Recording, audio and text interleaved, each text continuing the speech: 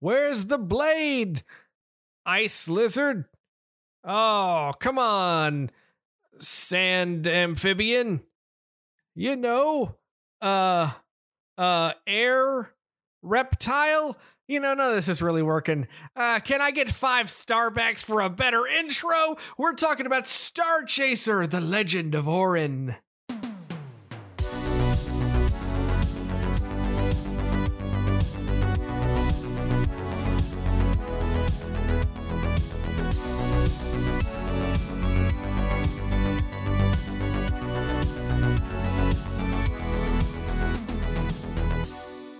Hello, everybody, and welcome back to your new favorite show, The More You Nerd, the podcast where we talk about random nerdy things in different themed events. And right now we are talking about Clone Wars, all of those Star Wars clone movies from the late 70s and early 80s. And today is no exception.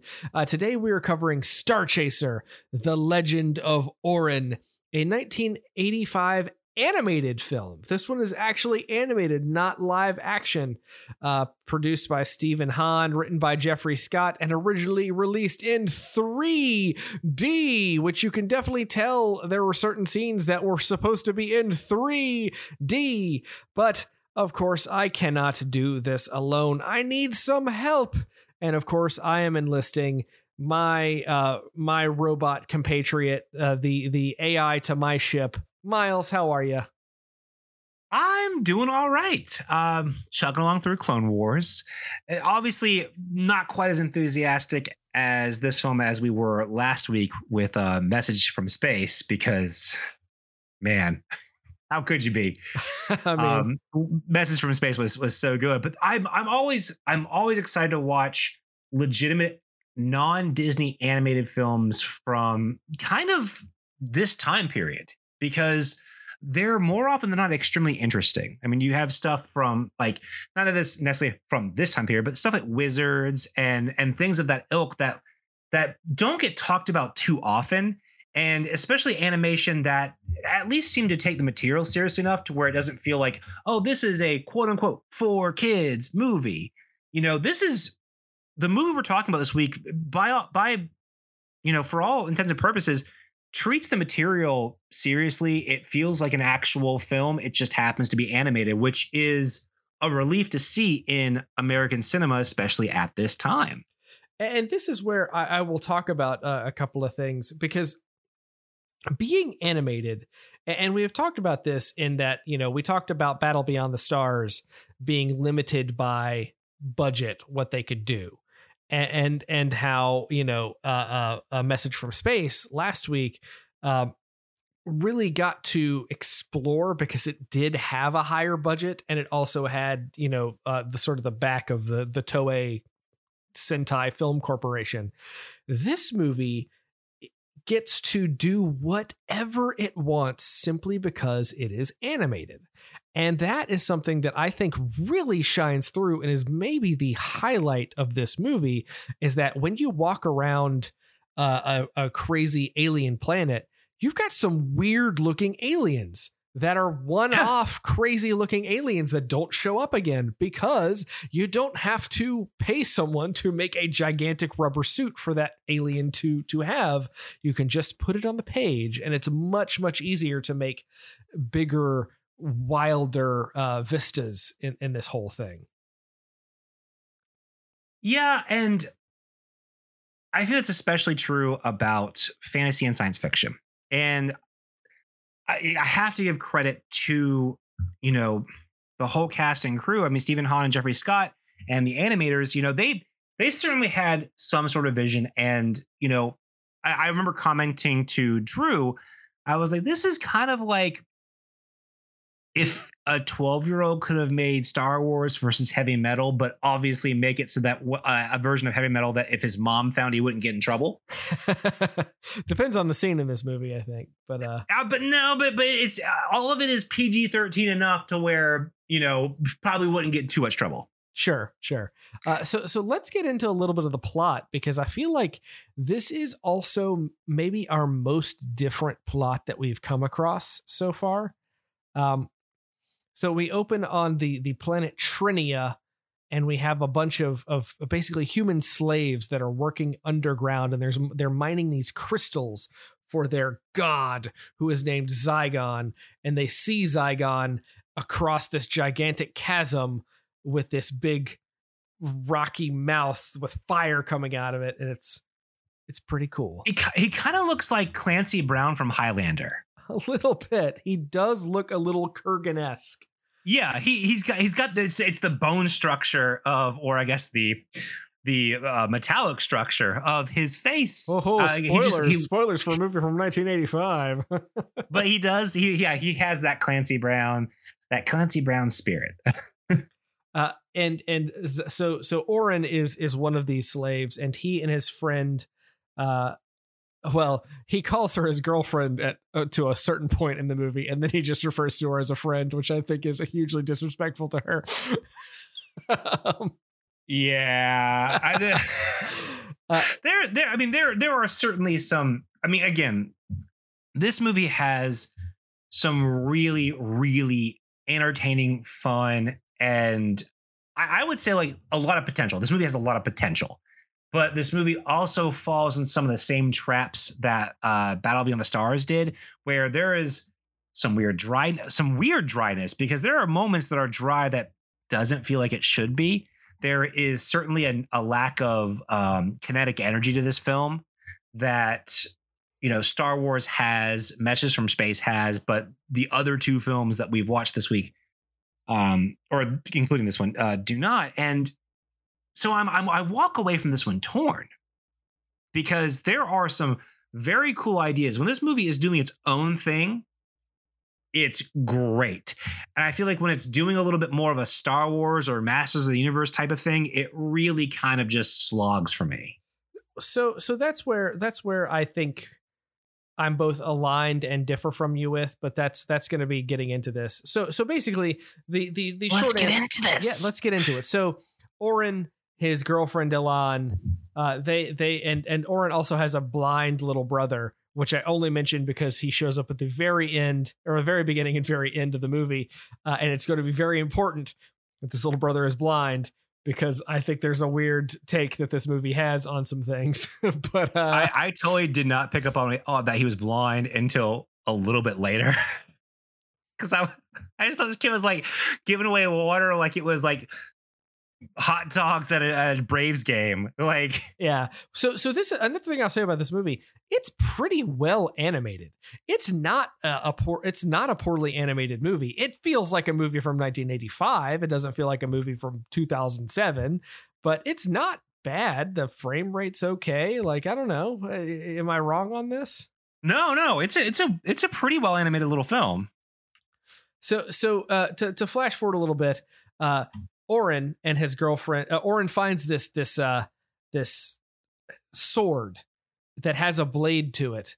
And as he holds it, it flashes out of his hand and sticks in the ground and gives him a message from Space Moses, some sort of like space person that wears a long white robe and has a long white beard, that tells them that he needs to go and find the world above, because this is a planet that they're all underground all the time. And so he and Elan pledge to do this, and they go forward, and they do actually get across. They get across the chasm to see Zygon, and then Zygon straight up murders Elan, and that is what I was not expecting. The brutality of the opening third of this film is really unexpected. I mean, the first thing you see is like a child get crushed by a bunch of rocks. Yep, you see that. And I was like, okay, but it's also not graphic, which somehow makes it worse. Yeah, like you see a kid running like mother, and then crash, and then you just see legs sticking out from under rubble. Yeah, if I had seen like a bunch of blood or something, I would have been like, all right, yeah, it's whatever. But like you don't, and for whatever reason, that makes it just worse somehow. And then yes, he essentially kind of, I think it was what the Kurgan did to somebody. Yeah, Zygon strangles Elan to death and she just falls to the ground. And she just falls flat. And I think that's part of it is there's a lifelessness to some of the animation that makes things weirdly effective only because they don't feel right. It's not because it's well animated, even though this movie's honestly for the time pretty solid in its animation. It feels like if you had a really high quality episode of He-Man. Well, so the budget of this movie, based on our research, was $15 million in 1985 money. I do not know how they spent. That is a huge amount of money, especially for that time. That is a massive amount of money, and I just don't know where $15 million came from. Box for example, Gremlins in 1984 was $11 million. Yeah, so box office just over 3 million. So it lost a lot of money at the box office. This movie did, which I'm trying to figure out why. Is it because it was released in 3D? Because that's the thing. We watched this obviously in 2D that didn't have any of the 3D effects in it. So I was 1 in 85. I believe you were as well. So yes, I don't know how well this movie was marketed. I don't know if this came on like during Saturday morning cartoons. At that prime peak times when the people who would beg their parents to go see this movie would I don't know if people knew about it, and I don't know if they knew what audience they were trying to reach, because again, there is kind of a heavy metalness to it, so they may not have catered to kids who might have wanted to see this movie. But at the same time, because it's kind of, it seems a little toned down, they probably didn't advertise to the older people who might have come to see this. I would be very interested in finding out about the release of this film. So this is another thing I have to say about this. And so Miles and I keep talking about heavy metal. We are not talking about the type of music. We are talking about the 1980? Is that when heavy metal came out? 78, I thought. Let me double check. I could be wrong. But we are talking about the 81. I'm sorry. 81. We are talking about the animated movie Heavy Metal based on art that came out of Heavy Metal magazine in the 70s and 80s. That's what we're talking about. We talk about heavy metal here. So when you look at this movie and the way things move and the designs feel like animation that is coming out of that. Now, I could not find any creative DNA between the two. So it's not impossible if you had enough animators working on this. They animated this film in South Korea, so it is entirely possible that you had some of the same people over there working on this movie that worked on Heavy Metal. I do not know. This is me just speculating. But you watch this and it's like, okay, this. And I say that it feels that way in the way that characters move, in the way that certain things are super high frame rate animation and other things are very low frame rate animation. It doesn't feel like a Disney movie. It doesn't feel like the other big animator of the time. It doesn't feel like a Warner Brothers Looney Tune, whatever either. But well, and this was also during a weird period for Disney too. Like the Renaissance had not hit yet, and I don't even think like something like The Rescuers had come out yet. So I want to feel like this was maybe around the time that like Black Cauldron may have come out at this time. I don't know. That is a great question. And so, I mean, it's important to note that, Disney was having a rough time. This is kind of known as their dark ages. Yeah. Black Cauldron was 85. Fox and the Hound was 81. The Rescuers was 77. I didn't realize it was that late. And so, I mean, these movies did well, but during the 80s, like especially the Black Cauldron was kind of seen as a huge misstep. That movie had a $44 million budget and made 21. Oof. So that was a huge swing and a miss for Disney. And I mean, a lot of people talk about this period as if they were in dire straits, and their movies made money. They just weren't kind of setting the world on fire, especially compared to what they would start doing later in the decade. Yeah. But the Black Cauldron, so dark fantasy was certainly in the air, because when you have Disney making dark fantasy movies at a time, it kind of gives you an idea of what was something people were extremely interested in the mid 80s. And that's really where we need to switch back to talking about our plot, because this isn't just a dark fantasy. It has a lot of dark fantasy elements to it, but this is maybe the most direct sci-fi of the three movies that we have watched as well.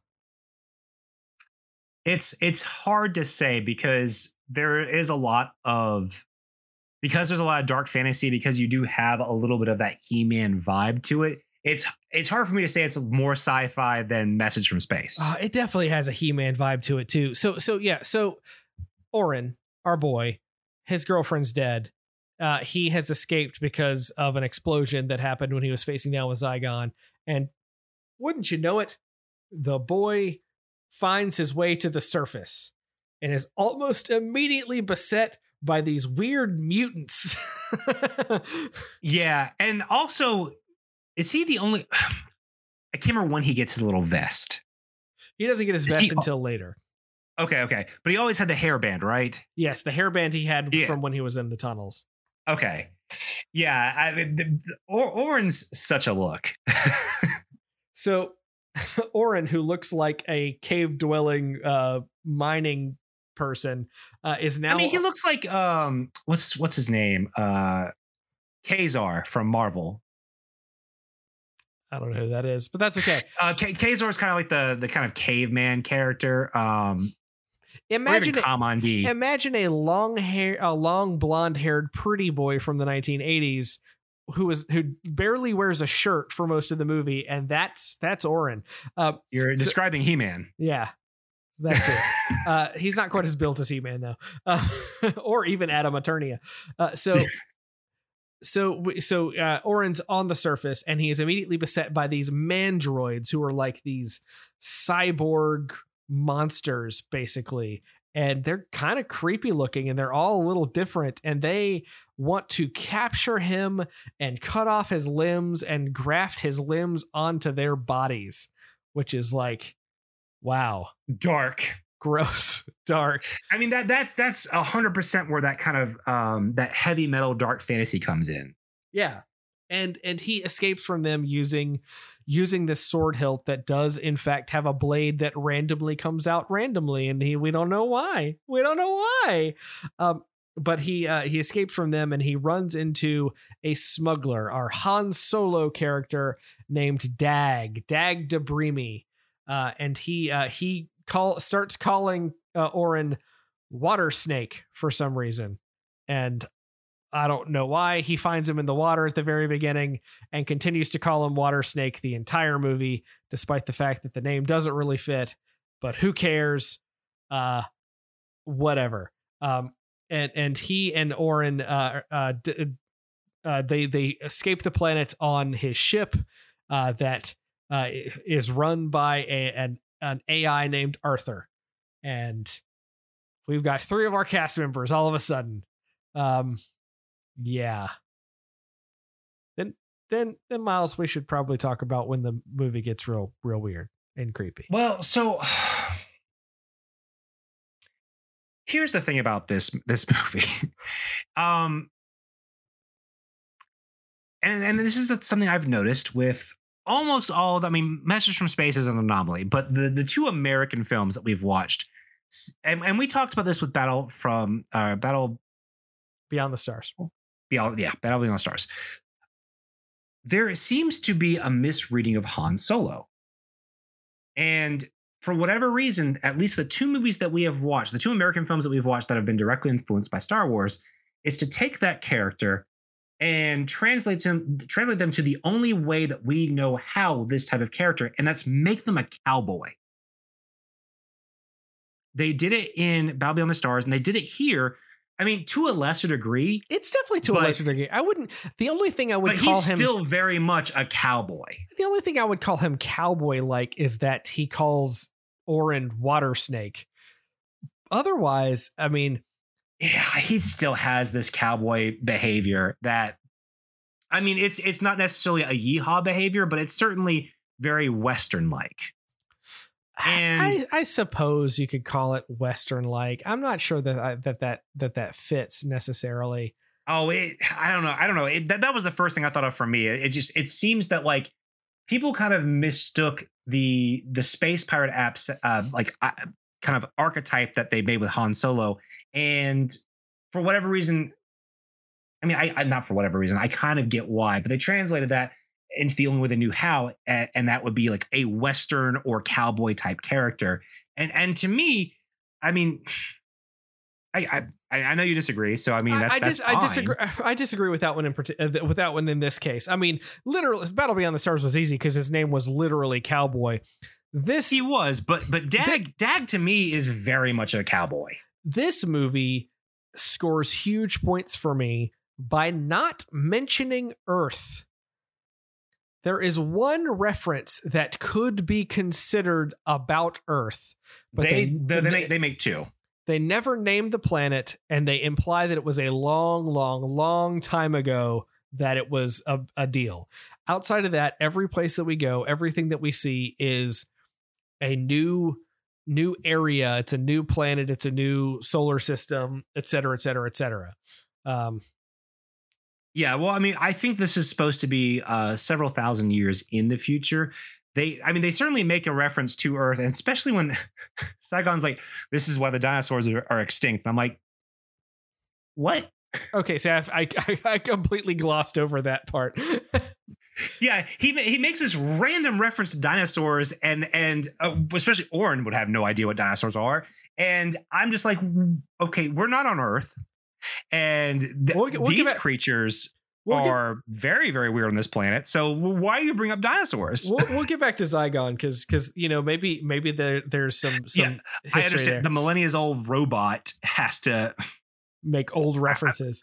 Make old references to no one but himself. So, what's he on, a podcast? Got him. Got me. Anyway, so that's a burn on both of us. Yeah.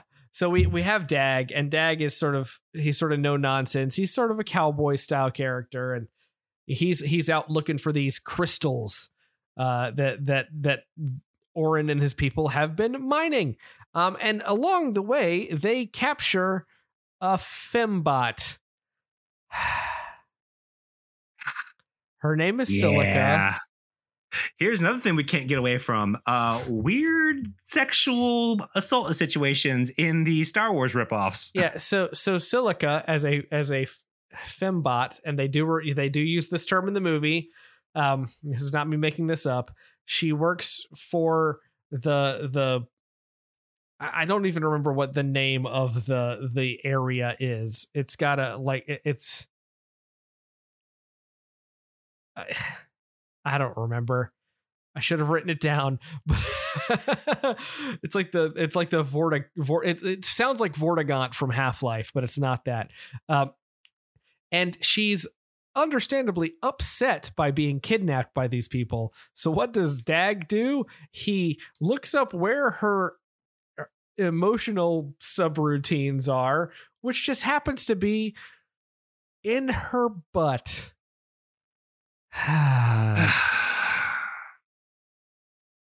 Yeah, and tell me, Drew, what happens to her as soon as he finishes working on her butt? So after Dag, while holding her down and removing her posterior plate and doing some sort of electricalness to it, sparks fly.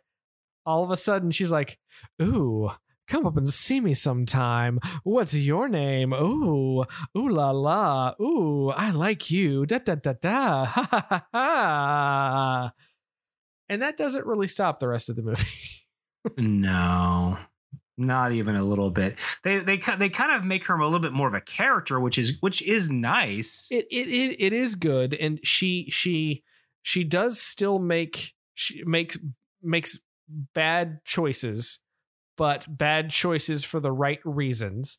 She does seem to actually love Dag at this point, and to his credit, Dag seems to love her back. I don't know. It's kind of tough to say what's going on there. Yeah, but, the situation is wild. I'm going to start fast forwarding through the plot because otherwise I'm going to get sidetracked by everything.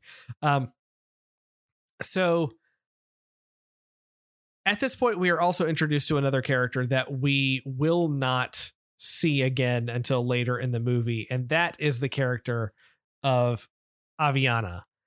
Who is actually the same voice, and the character has the same face as Elan, Orin's dead girlfriend. She seems to be very rich when we meet her, and turns out she is in fact very rich. She is the daughter of the governor of one of these planets that's the leader of the sector. She is rich. She is effectively our Princess Leia here. Except there is no Rebel Alliance because that hasn't happened yet. Right. Nothing to rebel against. And it is around this time that we learned that Zygon is actually a robot.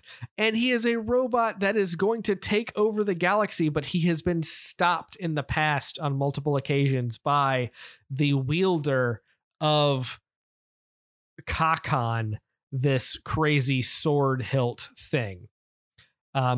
This is where I find I actually liked this reference a lot, and I liked the way that it played into the movie, where Zygon, that we have now learned is a robot.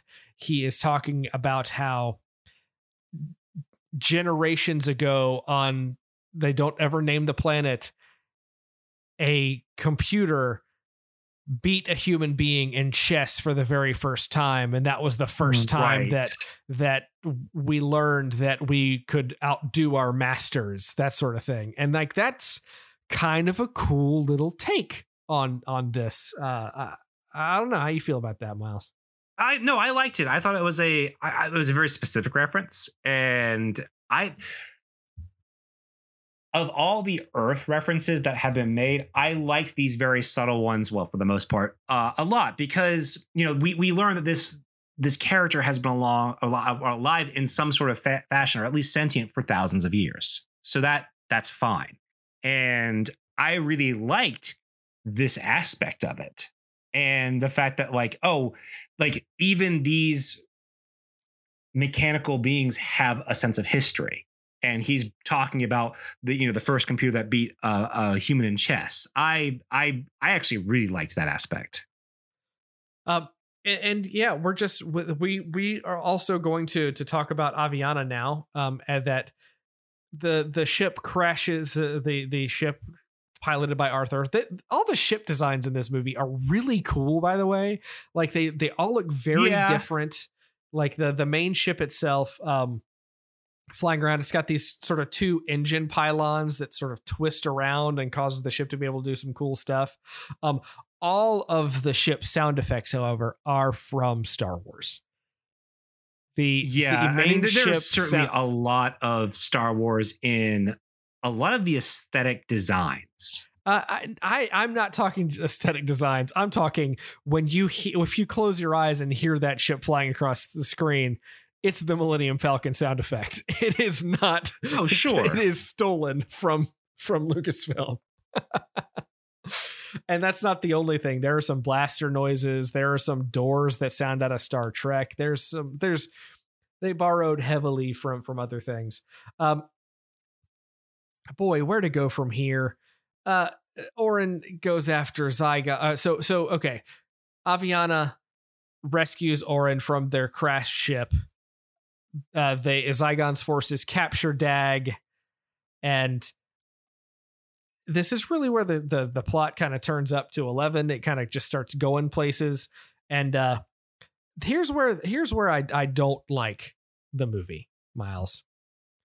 Aviana has met Orin for all of 17 seconds, and she is in love with him. Yeah, I mean, that kind of thing happens a lot in this era, and it is what it is. I was actually less bothered by this aspect than a lot of the dryness of watching Orin go around the marketplace. Yeah, that was okay. Just because it was new and different, like it was wild. Sure, but there's a lot that, and like Orin falls everywhere he goes. That dude's face loves the ground. Seriously, like there is not a protagonist of a film this side of Mr. Bean in science fiction that falls as much as Orin does in this film. I have to just assume that it's because he grew up with such dim light that he's just constantly blinded by everything that's going on now that he's above ground. I don't know. But even in scenes where like you're supposed to be rooting for him, like he gets no formal training this entire film. Like no. he wins the final battle by luck. Like he's still from the very first time he starts fighting to the very last battle, just sticks with yelling and charging at his opponent. Yeah, I mean, which works. But to go back to Aviana, that doesn't work. He almost gets thrown off the cliff. But he survives. He survives. He grabs a leg. It's cool. The one thing that I thought was the wildest choice that they possibly could have made, because you have to remember, this has been maybe a couple of days. They never say on screen how long it's been between all of these things that Orin has come out from underground. But I don't think it's been that long since Orin's girlfriend was strangled to death by Zygon. And the second that Orin detects that Aviana's into him, and he sees something and pauses because he realizes that she looks exactly like Elan and also sounds exactly like Elan because they're voiced by the same actress. She asks him, "Oh, you look sad. What are you thinking about?" He goes, "My eyes to this direction, eyes to that direction. Friend." It's like, that is ice cold, Orin. He read the room. Cold. He read the room. He knew what was going on. Then we have a pretty big space battle as they go and rescue Dag, and there's ships that are going to attack the main planet of the people that are run by the robots, and they figure out how to defeat those before they get there, and blah blah blah. Oh, and they have a whole final battle between Orin and Zygon, and the final battle takes place underground so that Orin can free his people and show them that Zygon is a fake, and blah blah blah. And then after all is said and done, and I know we still have probably more to talk about, but I have to talk about this, Miles. We are introduced to the fact that Orin is now eligible to forego his human form and transcend to the other spirits of Kakan. And you see, all right.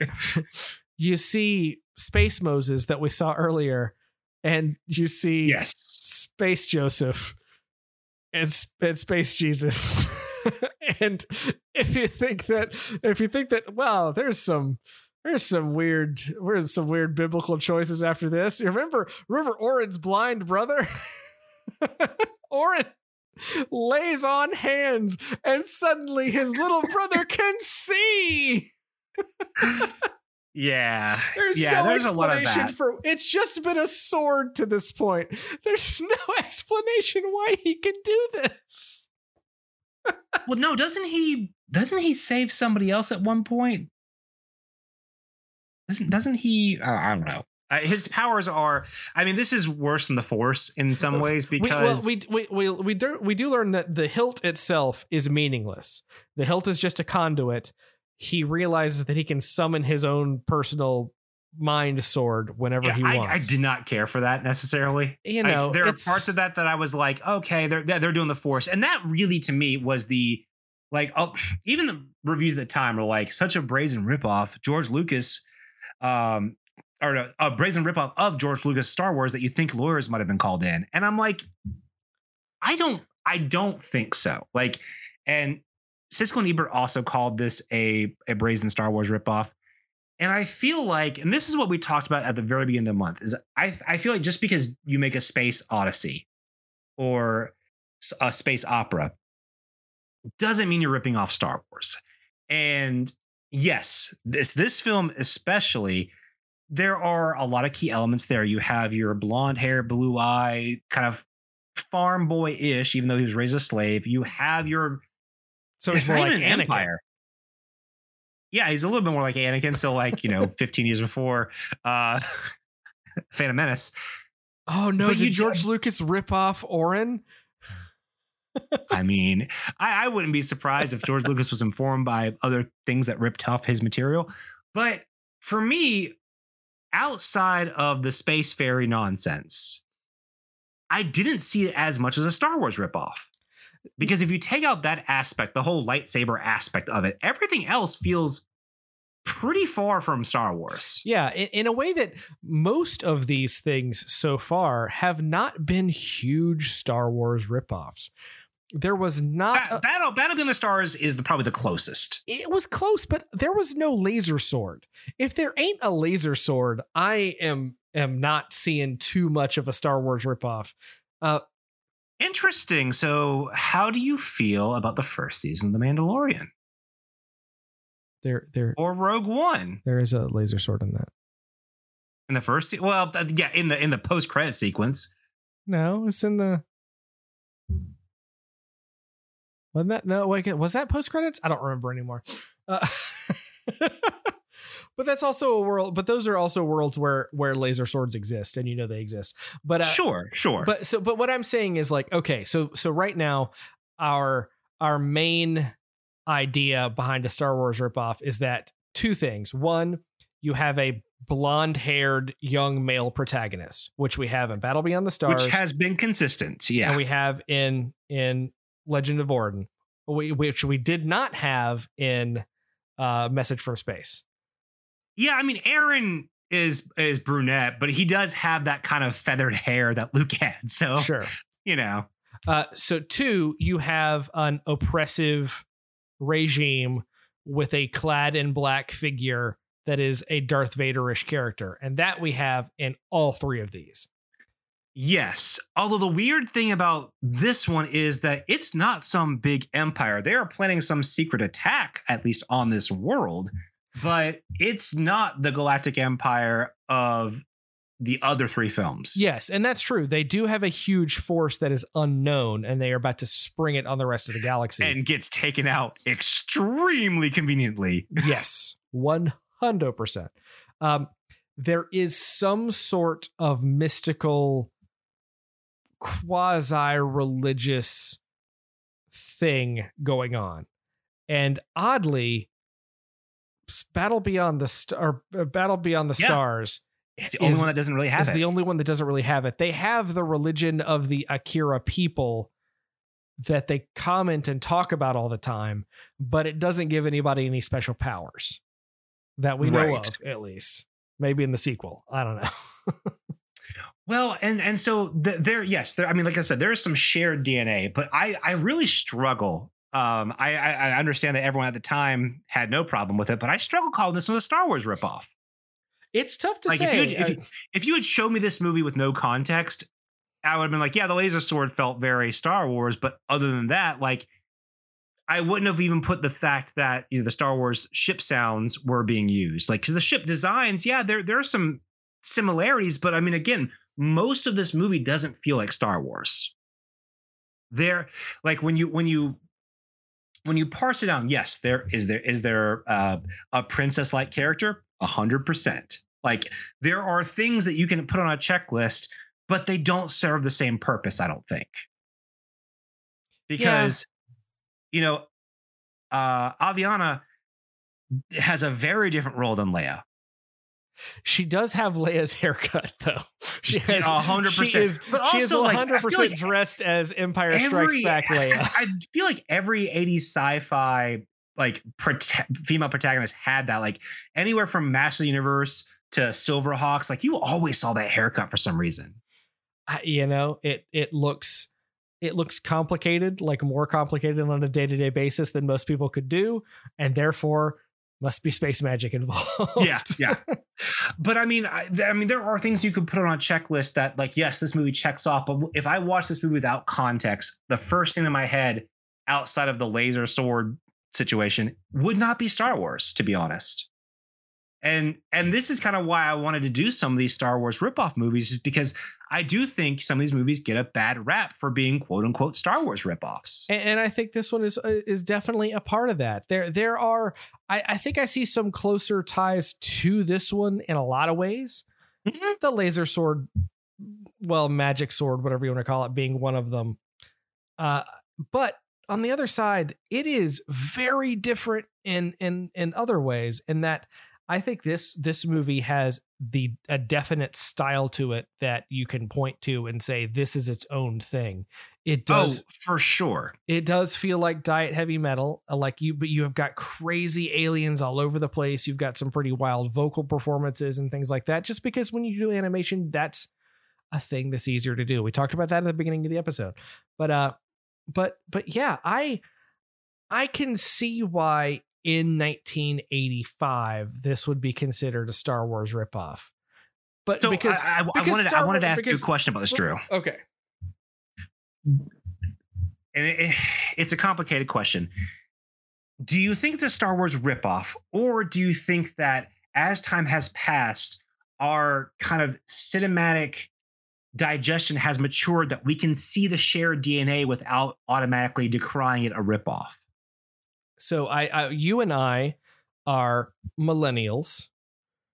We are approaching 40, and we have been in this game long enough to have seen things. Like, for example, I've seen some stuff.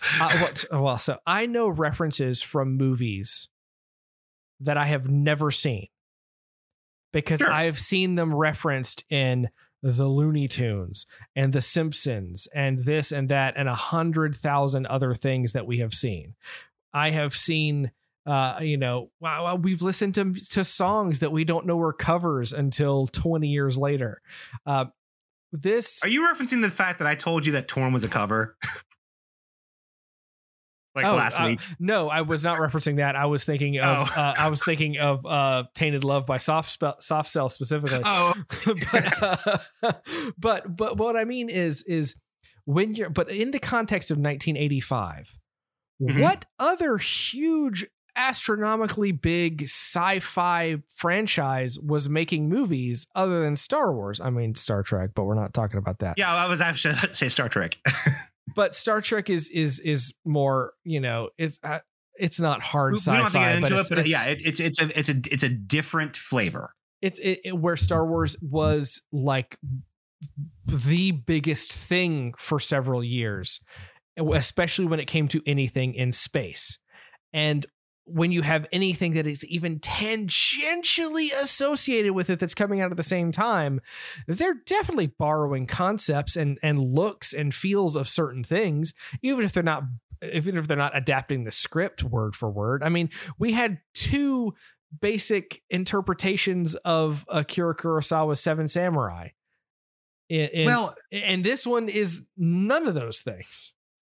But I also think, how I was making comments about Masters of the Universe and He-Man, this is 2 years after the actual cartoon debuted, and I think 4 years after the figures debuted. So this kind of fantasy sci-fi blend was already being kind of gobbled up by pop culture, because, both those figures and that show, you had so many different types of these weird sci-fi fantasy blend cartoons in the 80s, for sure. And I think I would call this more borrowing from that than Star Wars. To me, yes, it checks off some boxes, but outside of the kind of Force like thing of these, do they actually just call them space fairies?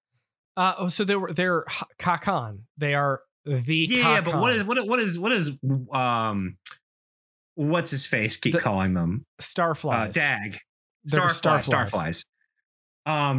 Outside of that and the kind of telekinetic sword, I would pose that this really borrows more from the kind of sci-fi fantasy blends like Master of the Universe more than Star Wars. And when you look at 1985, it is equal measure. You could really talk about this stuff in equal measure. And that's the interesting thing about doing this, is that I expected because we went through we parsed a lot of lists that were like, oh, craziest Star Wars ripoffs, da da da da, and this one showed up on a bunch of lists, and Battle Beyond the Stars showed up on a bunch of lists, and Message from Space showed up on a bunch of lists, and I'm walking away from all three of these not really getting a huge amount of Star Wars out of these things. I'm getting certainly things that borrowed some elements, but they're telling their own stories. I would deign to call these ripoffs. I mean, honestly, the closest to me has been Battle Beyond the Stars. Yes, I think that has been the closest because, like we said, it felt like it copied its homework, but it didn't understand the assignment. I think both Message from Space and this film, they may have certainly been influenced, but I would hardly call them ripoffs. And I understand that the language and the reading of these type of things has changed in the last 35 years. I get that. So I would measure to say that people might be more kind to all of these movies now, more so than in the time that they were released. But of the three we've watched, I would say Message from Space, I mean, obviously is my favorite. And because it's a different culture, it is very different. I mean, that movie's wild and it's its own thing. But in terms of the two Western movies we watched, I feel like Starchaser I think it's unfairly maligned as a Star Wars ripoff. And I don't want to go as far as saying that it's a hidden gem, but I feel like if you're looking for animated films, like full-length standalone films, and you haven't come across this one, it's worth checking out. So this is where, and we talked about this at the very beginning, because I think this movie succeeds on a number of fronts. It's entertaining to watch. It drags a little bit in a couple of points, but honestly, it drags less than the prior two ones of these that we have seen. I don't think Message drags. Okay. You can go catch star flies in that movie if you want. Look, that scene is stupid, but it doesn't drag. But the weird thing about this movie to me, and I have to say this, is because I can't tell who the audience of this movie is for. And that, Drew, you hit the nail on the head in that aspect, because we talked about this at the top of the episode, because, all right, it's not hardcore enough for that teenage heavy metal audience. It's probably a little too mature for the extremely young audience to really be engaged with. And yeah, maybe the middle audience might enjoy it, but like, I don't understand who this is for, because the characters aren't defined or honestly smart enough to engage an adult audience that much. These characters are kind of dumb. And not only that, but you have characters like Dag saying damn and hell every scene. And that's not, I mean, that doesn't bother me. It was the 80s. But that's like you got to think of movies that were PG in the 80s. That was fine. And like Silica, the fembot, calls him a son of a bitch at one point. It's language that I would expect in a film that takes bigger chances with other stuff than it does. I don't agree with that, just because the Goonies exist. I mean, they curse a lot in that movie. Sure, but that's as someone who once worked at a charter school and decided to show that movie to a group of K through 5s. Yeah, no, that was a bad call, bro. That was a greatly bad call. Kind of like when my mom tried to show the Ghostbusters movie to my young cousins, remembering that I loved the Ghostbusters cartoon show all the time and not having seen the Ghostbusters movie in a decent bit of time. These things happen. But again, I would say something like Goonies and something like Monster Squad. They they take that kind of language and they earn that PG-13-ish rating, where this movie doesn't. This movie is G-rated, except they say damn a lot. Wait, this movie's G? I don't know what rating it actually is. I can't actually find that. I was about to say, there's no way this movie's rated G. That would be insane. It is rated, according to a poster that I am seeing, that also calls it a magical movie experience in the tradition of Snow White and Dark Crystal. It is rated PG. Okay, PG makes sense. But we also gotta remember all those brutal deaths we watched at the beginning of this movie. Brutal robot deaths, brutal human deaths. You do get visible blood on faces in two scenes. When the ship crashes, you see both Orin and Dag kind of covered in blood when that happens. So, I also love that one of the posters has them on these kind of majestic horses. They're on space horses that do not. Well, I take that back. Aviana's space horse does show up in the movie. Yeah, but this scene does not exist in this movie. No, it does not. It really doesn't. I think I'm running out of things to say about Starchaser: The Legend of Orin. I'm confounded by this movie because I don't know how I feel. I think you are 100% in asking who is this for, because this movie is tonally all over the place. I think the movie's attention span's all over the place. And yes, there are instances where it wants you to believe Orin is the next Luke Skywalker. But at the same time, Orin is kind of the worst. Yes, he is. He does not listen. He does his own thing every time. Right. I mean, he's the epitome of every child character that kind of sucks. Like, if they had let Aviana take reins of this movie, it might have been a little bit different. But then they start writing her like a typical 16-year-old sitcom character where she's just like, she can't even without Orin. Yeah. You know that old phrase, doing the same thing twice and expecting a different result is definition of insanity. The definition of insanity. Yeah, unless it's Orin and he just succeeds the second time. Yeah. Orin is somehow supposed to be the character that grows, and it seems he grows the least. He just kind of keeps stumbling forward. He grows the ability to cast a magic sword from his hands without a hilt. And I mean, that's not to say this movie is without merit or entertainment. I do think this movie is, especially in parts, very entertaining. I especially like it as a non-Disney animated full-length feature film in this era. Those are few and far between, it feels like, especially one that does dark fantasy like this. I really like the character of Dag. I like Dag. I think he's a fun character. He is actually voiced by an actor named Carmen Argenziano, who I think a lot of our listeners will know as Jacob Carter, father of Samantha Carter on Stargate SG-1. I also like the Star Fairies were voiced by Sheila Broflovsky from South Park. That is a wonderful treat. That's a whole other thing. Because Starchaser, The Legend of Orin. So many star references this month. That I think is where we're going to end our conversation on this movie. I think my final thoughts are: it honestly feels like the pilot of an animated series. Oh, 100%. I could definitely. I can feel like this world being expanded upon in an animated series in some form or fashion.